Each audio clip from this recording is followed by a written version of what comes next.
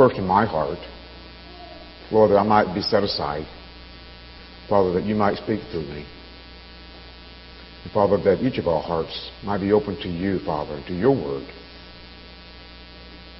Father, we think of several who are in need of prayer this morning. We think of Brian and Ann McLaughlin. We praise you and thank you, Father, for the birth of Logan. We pray, Lord, for their family, Lord, that you would encourage them. Give strength, Lord, to little Logan and to Ann. And give special grace, Lord, to Brian as he tries to help and care for the needs there. Father, we think of Ben Dora, who continues to have some problems, Lord, because of the heart situation. We pray, Lord, for wisdom for him. Lord, that he might be able to get the right advice, that you give the doctors wisdom. Father, we think also of Annalita Leatherwood as she is struggling with the loss of kidneys. We pray for her, Lord, that you would open doors, Lord, for a kidney and just that you would give her strength and grace. And Father, we think also of Carmelo Flores, who lost his father this week and who's in Puerto Rico. We pray for he and for Maria that you be with them, that you encourage them, that you give them special grace, Lord, during this time. Father, that they might in a wonderful way sense your blessing and your power, Lord, to share the gospel with those who don't know you. Well, Father, as we look at the passage today, Lord, in Titus, we thank you for your word. We thank you, Lord, for the salvation that we have through faith in Jesus Christ. We ask, God, that you would use your word in Christ's name. Amen. Well, if I were to give the sermon a title today, I'd probably say, Saved by Grace to Do Good Works. And I thought, maybe once saved, always changed. Once saved, always changed. Many of you probably have heard the saying, once saved, always saved. I remember as a new believer some 33 years ago that I came to Christ, and as we studied the Word, I heard, well, once you have trusted Christ, because the Spirit of God lives within you, you're saved. And as we went on through Bible college and went to seminary and come here, we hear that term. But one thing I noticed,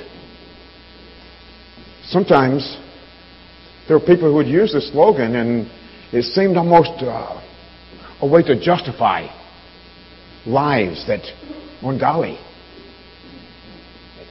Maybe justifying someone who walked the aisle. Maybe someone who prayed a prayer or made a confession of faith. It just seems sometimes maybe that once saved, always saved. It's true, but maybe the precision there is maybe missing a little bit. Warren Wiersbe warns us. He says there are many professors who are not possessors. He says a Christian is not sinless, but he does sin less. Chris's grandmother, who has died, would go to church every Sunday. Chris barely knew her because of her lifestyle. Only God knows her heart, but we never saw any fruit in her life that she was a believer. 2 Timothy 2:19 says, let everyone who names the name of Christ depart from iniquity. Titus 1:2 talks about that knowledge of the truth that leads to godliness. The knowledge of the truth that leads to godliness. Again, maybe we could say, once saved, always changed. Because those whom God saves, He also sanctifies. In Philippians chapter 1, verse 6 says, and I am sure of this, that He who began a good work in you will bring it to completion at the day of Christ Jesus. This whole struggle with walking with God and with being aware of our sinfulness and allowing the world around us, the culture around us to affect us has caused people to do different things. Some people in history have chosen to retreat because they don't want the world to affect them in its wickedness. We can quickly think of Catholic monks who retreat into monasteries. But if we're honest and look closer to home, years ago, the evangelicals and fundamentalists separated themselves from the world in a sense. And in the midst of it, they no longer were involved. And only recently are we beginning to be involved in so much, whether it's medical service across the world, or in education, or in the media, with TV, with writing. We know that that's not the answer. There are others who tried to force Christianity on others, those who come and take control. We think of Charlemagne in around 800 who conquered Europe. We know of other inquisitions, but for the most part, people's lives aren't changed through inquisitions. In reality, Scripture is very clear that Christianity is spread as believers live godly lives, making the gospel attractive to onlookers. Chapter 3, this has been a great book to go through, at least for Pastor Eric and I. We're talking this week. We've loved it. We've loved it. Kind of hate to be finishing up today. But chapter 3 of Titus continues that theme we've been looking at, that God's truth changes lives. The knowledge of the truth leads to godliness. In chapter 1, Paul gave instructions to Titus regarding the church. If you remember, he talked about the elders and how they were to be sound in doctrine. And not only sound, but they were able to refute false teachers. Chapter 2, Paul gave instructions to the family, to husband and wife, and to all the various age levels within the church. And then the end of it gave the basis for that, salvation through Christ. In chapter 3, we're looking today at the believer and his responsibilities to the world. Paul develops that along the way. In verses 1 and 2, Paul instructs Titus to remind the believers to remember their duties to the rulers and to the general public. They'd already heard it. He says, remind them. They knew it. But you see, we as believers, sometimes we know truths, we hear the truth, but we forget. I'm reminded in the book of Deuteronomy, chapter 8, over and over, there are instructions, there are warnings to not forget the Lord your God who brought you out of Egypt. There are warnings that once you have moved in and built your home and you are comfortable, that once your herds and your flocks have increased and your silver and gold have increased, to be careful and don't become proud. But to remember it's God who gives you the ability to make wealth. We could go on and on in the New Testament the same way. Let's quickly just look at verses 1 and 2 again of chapter 3. Titus chapter 3, verses 1 and 2. Remind them to be submissive to rulers and authorities, to be obedient, to be ready for every good work, to speak evil of no one, to avoid quarreling, to be gentle, and to show perfect courtesy toward all people. We see here first, Paul says, remember your duties to the public. Remember your duties to rulers. Submit. He says, submit, be obedient. Let's remember, the island of Crete was taken over by various groups, but here, during the time of Roman, and there was that tension. If you read books outside of the Bible, there's that tension because they did not want to give in. And yet, Scripture says, submit and obey. Paul also gives instructions to the believers regarding gracious speech. He says, speak evil of no one. Avoid quarreling, to be gentle and show perfect courtesy toward all people. we as believers, just as the believers on the Isle of Crete, are to be gracious in our speech. Thirdly, finally, he says in this two verses here, he talks about being ready for every good work. Being ready for every good work. Just a general summary of how our lives should be. God wants us to be a light in the dark world by living godly lives and doing good works. Most of you know I grew up down south in Alabama, and my mother had 8 children. My mother was a great cook. She could cook a biscuit that was wonderful. She cooked for 20, 25 people, no problem. Now, Mother, because she had 8 children, she didn't have the time to make all the dishes look really nice and pretty. I remember coming here to Chicago some 28, 29, 30 years ago, and I remember looking at some of the Puerto Rican foods I'd never eaten, and I wasn't sure I wanted to eat some of those things. You know, if you know me now, I love flan. I love a good jibarito. I don't think there's any Puerto Rican food that I don't love. But you know, when I have a chance, and it hasn't been much lately, I like to watch the cooking shows on TV. It's amazing how they put such effort into making the dish look attractive. Notice that? They're concerned about the plate. They're concerned about the size, the color. Because I've heard that we first eat with our eyes. Different ones of us, children especially, but sometimes some of us older people look at food and we won't even give it a chance. It doesn't look good. It doesn't look good. Well, appearance is important for food, but appearance is important for the gospel. Just as appearance is the first thing that attracts someone to a meal, maybe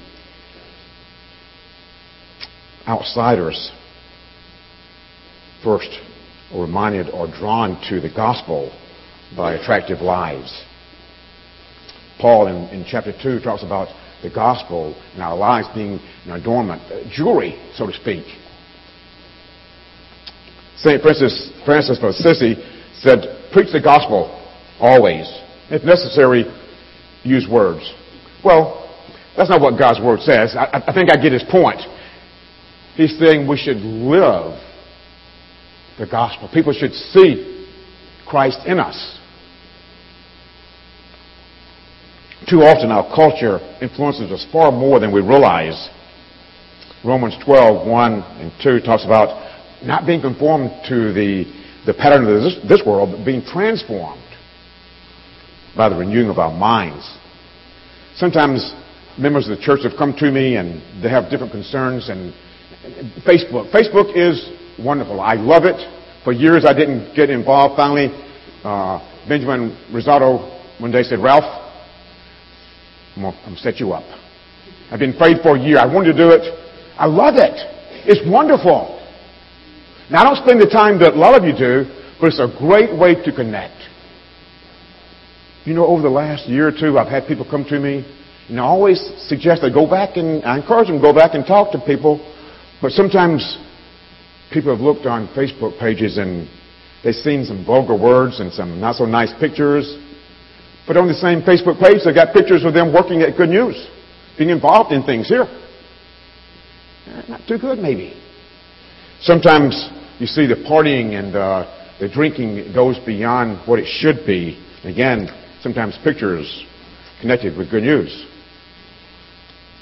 Sometimes I've had people tell me that someone they love will say the right things at church, but then they go on Facebook and they say things that aren't too nice. So this is clearly a disconnect with the gospel of Jesus Christ. If God saves us, our lives can't be characterized by debauchery. Our lives can't be characterized by immorality.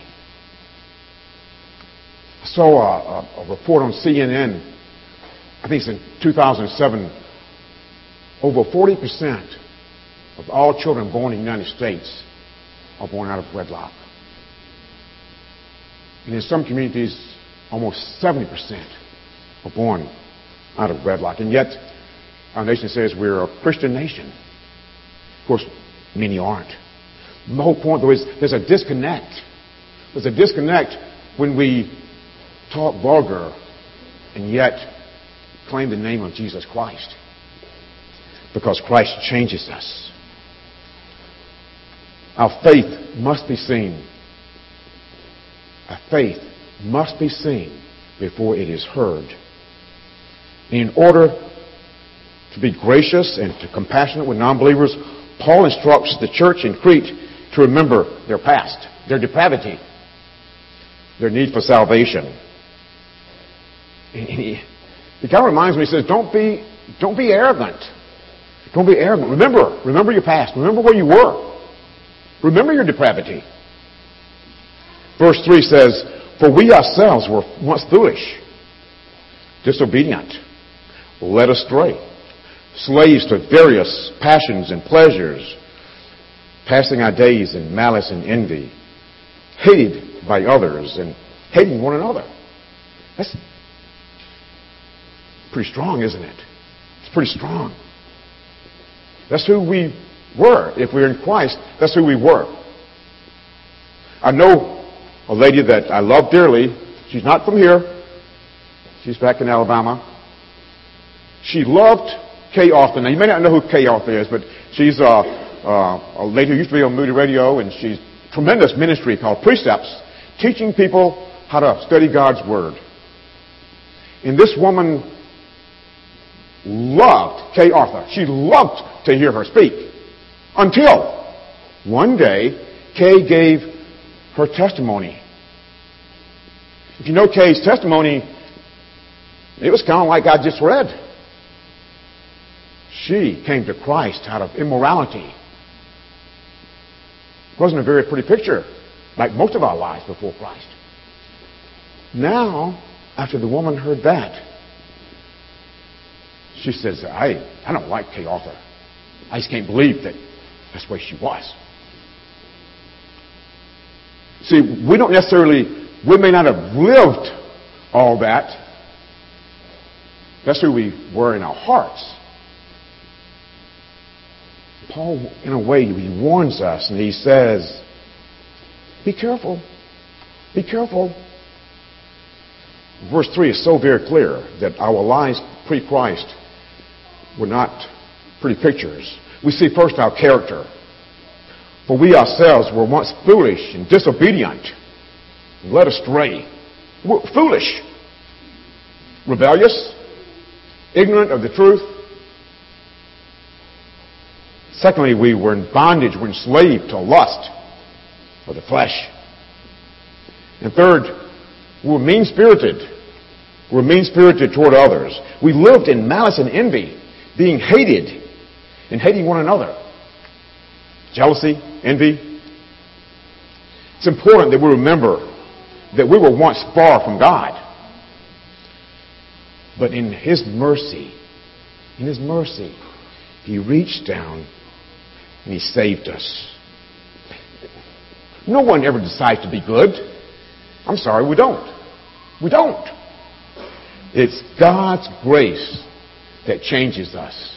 And His grace alone. Before Chris's father, Chris, my wife, was father, before he was saved, he cursed a lot. Now, I didn't hear him, but they say he cursed a lot. He drank a good bit.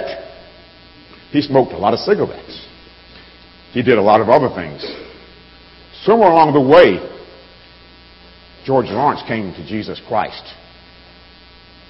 His life changed. He no longer cursed. He no longer partied. He lived for the Lord. Here's a man who cursed so much. Chris's younger sister, Karen, was about 3 years old. She would call the dog by cursing.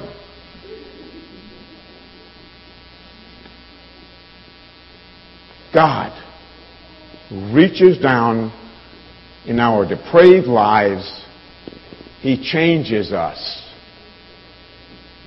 We were this, but in Christ, we are righteous.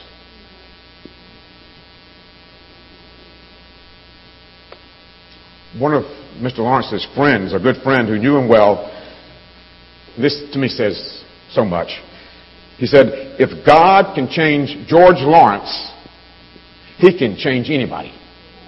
If God can change George Lawrence, He can change anybody. You know, people back in Alabama who knew me because of my drugs and alcohol, you know, they were shocked that Ralph Edmonds trusted Christ. He's a Christian. He's a preacher. You see, God reaches down to the most depraved people. He saves us. He changes our lives. Do we still sin? Yes. But as Warren Wiersbe says, we sin a lot less.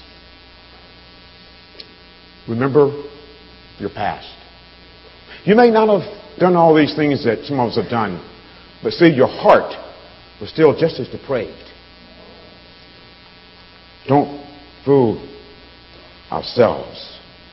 Our lives change when we come to Christ. The Spirit of God enables us to change. Well, Paul first has said, remember your duties to the world. Secondly, he says, remember your past, your depravity. And then he moves from our depravity to our salvation. Verses 4 and 5, you'll read with me. But when the goodness and the loving kindness of God our Savior appeared, He saved us, not because of works done by us in righteousness, but according to His mercy. He saved us, not because of works done by us in righteousness, but according to His mercy. Paul here moves from our depravity to our salvation. I'm reminded of so many passages that talk about our need for salvation and how none of us seek after Him. Romans 3 says, there are none that are righteous. There are none righteous, and no one seeks after God. No one. And over I've heard people talk, and we kind of think that we begin searching for God. We don't. The Bible is clear. No one seeks after God. Ephesians says He chose us before the foundation of the world that we might be holy and blameless in Christ. As a teenager and a young adult before I came to Christ, I still remember very clearly lying in my bed in my house, afraid to go to sleep because I was afraid to go to hell. I knew if I died in my sleep, I'd go to hell. Did I change? No. I kept on living my depraved lifestyle. It wasn't until I was age 25 that I yielded my life to the Lord. You see, it worked in my heart and my life. And I thank God that He continued to pursue me. Sometimes that's not the case. A friend of Chris's father would have these nightmares. He would wake up dreaming he was on fire. And his wife said because he was fearing hell. This happened over and over and over and over. The man never yielded his life to Jesus Christ. He never did, even though he had those horrible, horrible, horrible nightmares. Well, no one comes to God. It's God always who initiates. It's always God. Always. From the foundation of the world. He is the one. So if God saves us, what's the basis for being able to forgive us? Verse 4 says He saved us not because of our righteousness, but because of God's mercy. Ephesians 2 is a powerful chapter. It talks about the fact that we were dead. Dead spiritually. Dead. Not kind of alive, but dead. You know, dead persons can't respond very well, right? No. We were dead. But verse 5 says, but God. We were dead, but God, in His mercy, made us alive in Christ Jesus. By grace you have been saved. It's not our righteousness that saves us. Isaiah says that our good works are like what? Filthy rags. Filthy rags. He saved us not because of our goodness, because we went to church, or because we're members, or whatever. He saved us because of His mercy. God looked down at a depraved and hopeless people. He had mercy on us. We did absolutely nothing. God does not save us simply because of His mercy, but because of what His mercy led Him to do. He sent His Son, Jesus Christ, to die on the cross. We look toward this Friday, with Good Friday, when Christ on the cross died, and then Sunday, Resurrection Day, when He arose. You see, it was not just that God had mercy, but He sent His Son to die for you and for me. Isaiah 53 describes it. He says, He was wounded for our transgressions. He was crushed for our iniquities. Upon Him was the chastisement that brought us peace. And with His stripes we are healed. And the Lord has laid on Him the iniquity of us all. Ephesians 2:8-9 you probably know by heart. For by grace you have been saved through faith, and this is not your own doing. It is a gift of God, not a result of works, so that no one may boast. 1 Corinthians 15 just kind of gives you the gospel in a verse or two. That Christ died for our sins according to the Scriptures, that He was buried, and that He was raised on the third day according to Scriptures. Think about it. Think about it. God, in His mercy, initiated saving us. It was God. He planned it before the foundation of the world. When we think of salvation, remember, God initiated it. The grounds for our salvation is God's mercy, the work of Jesus Christ on the cross. The means of salvation we see in verse 5. It says, He saved us by the washing of regeneration and renewal of the Holy Spirit, whom He poured out on us richly through Christ Jesus our Savior. Based on whether you have NIV or ESV, it's either washing of regeneration or cleansing. And this just simply means that our sins have been washed away. Our sins have been washed away. The washing of rebirth, or rebirth is in NIV and regeneration is in ESV. But what does it mean? Christ used the word when He was looking to the future and talking about when He would come and reign. He talked about things being new. In an individual sense, as it's used here, we could look to 2 Corinthians 5:17. It says, if anyone is in Christ, he's a new creation. If anyone is in Christ, he's a new creation. The old has passed away. Behold, the new has come. New creation. I remember when I came to Christ, and I still struggled, and I had this verse as a reminder that I was no longer the wrath evidence of the old. That was a new creation. New. A new man. With new purpose. New reason for living. The renewal is very similar to the rebirth and regeneration. Just a kind of a recapsulating it. The Holy Spirit is the agent which saves us, by which we're reborn, regenerated, renewed. God has generously poured out His Spirit upon those who have trusted Jesus Christ as Savior. And salvation means more than an inward rebirth and renewal. It includes having been justified by this grace. Verse 7 says, so that being justified by His grace, we might become heirs according to the hope of eternal life. Justification is when God legally declares that we're righteous because of the sin-bearing death of Jesus Christ.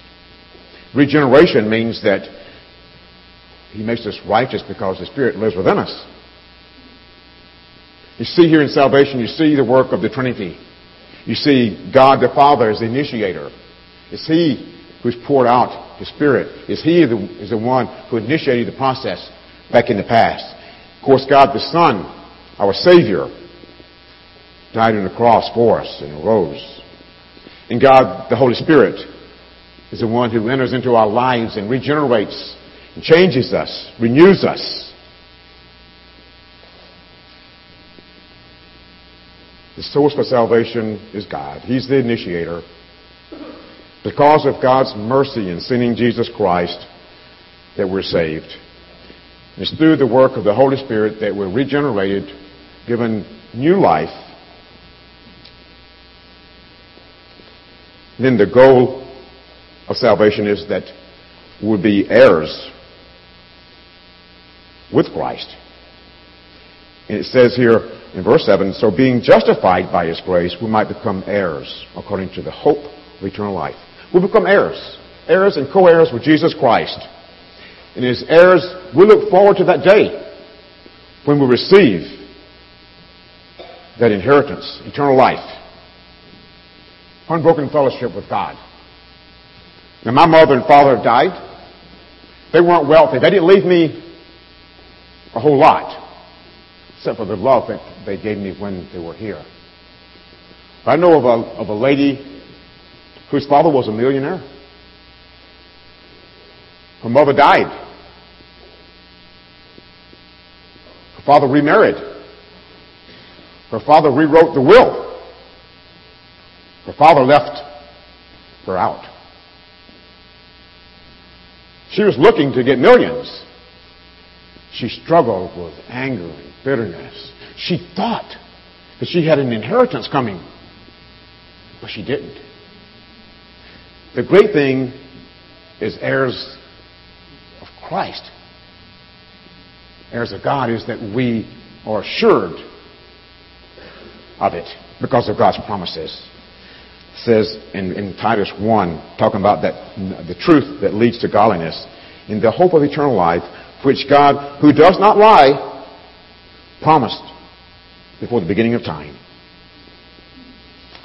Ephesians 1 says, when you heard the gospel and believed in Him, you were sealed with the promised Holy Spirit, who is the guarantee of our inheritance until we acquire that possession.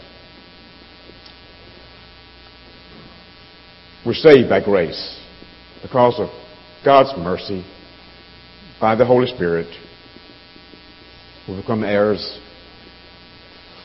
What is the evidence? What is the evidence that we are believers? I mentioned earlier, once saved, always saved. A lot of truth there. What is the evidence? Well, in the following section, Paul makes clear that believers must devote themselves to good works. He says, talking to Titus, he says, I want you to stress these things so that those who have believed in God may be careful to devote themselves to good works. Paul insists that we as believers must live godly lives. We're not saved by good works. They're the evidence. They're the fruit of being in Christ.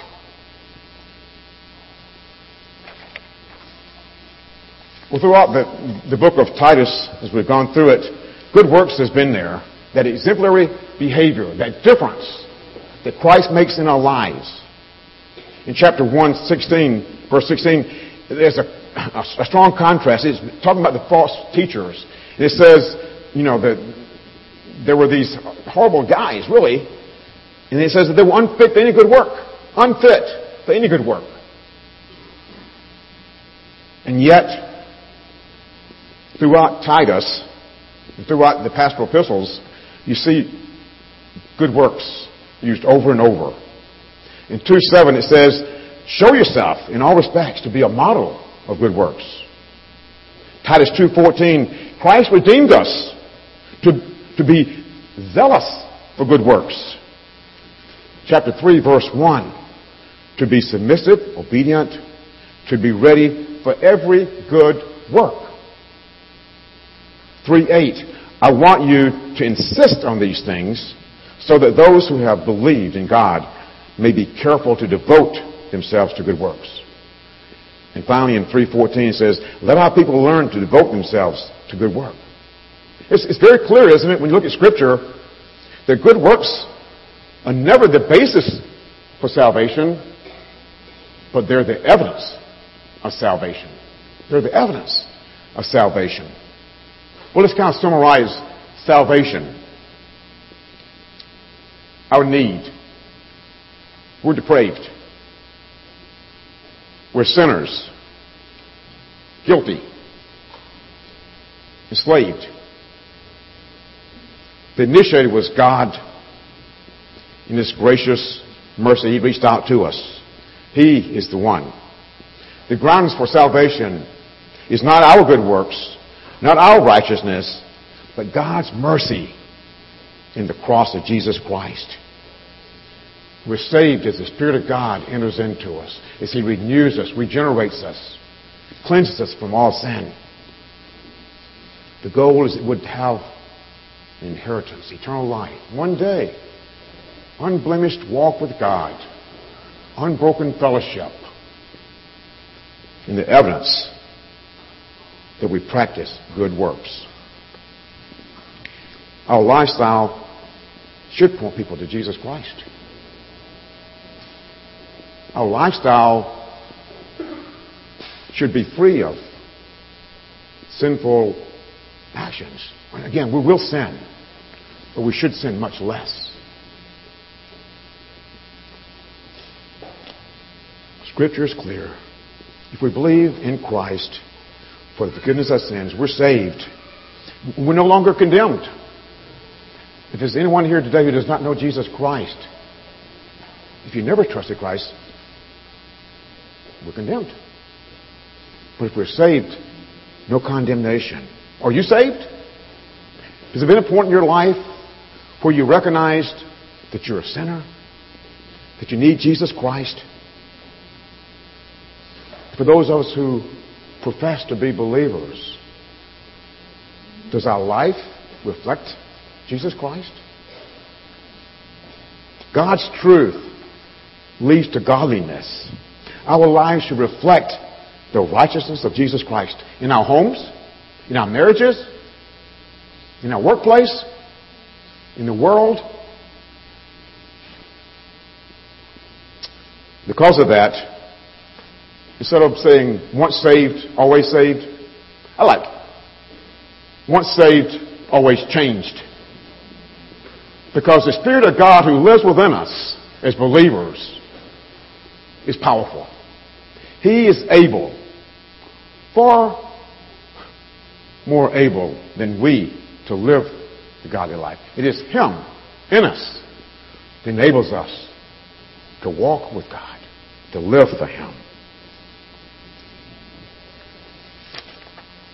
Finishing up, I just want to, Paul talks a lot about different things. He gives some miscellaneous instructions, and then he gives some greetings to people. But I'll just finish up with the fact that he says for them to avoid controversies, lay off the dissension, the quarrels. And again, he talks about a person who stirs up division should be talked to. If he chooses not to follow, you talk to him again. Titus basically says, discipline those contentious people. Confront them alone the first time. Confront them, secondly, with witnesses. And thirdly, bring them before the church. Well, this great book. It ends, well, again, reminder in verse 14, to do good works. Does your life, does my life reflect Jesus Christ? Have we turned from immorality? Titus 2, verses 11 through 14 says, "For the grace of God has appeared that offers salvation to all people. It teaches us to say no to ungodliness and worldly passions, to live self-controlled, upright, and godly lives in this present age, while we wait for that blessed hope, the appearing of the glory of our great God and Savior, Jesus Christ, who gave himself for us to redeem us from all wickedness and to purify us for himself, a people that are his very own, eager to do what is good." Let's pray. Our Father in heaven, we thank you, Lord, for all that we have in Christ Jesus. If we know Jesus Christ today as our Savior, Father, thank you for your Spirit that lives within. Thank you, Father, for the freedom from condemnation. Thank you, Father, that it's all mercy and grace. We just ask, Father, that you would continue working in our lives, Lord, that we might seek to do good works, not for salvation, Father, but as evidence. We pray this in Jesus' name. Amen.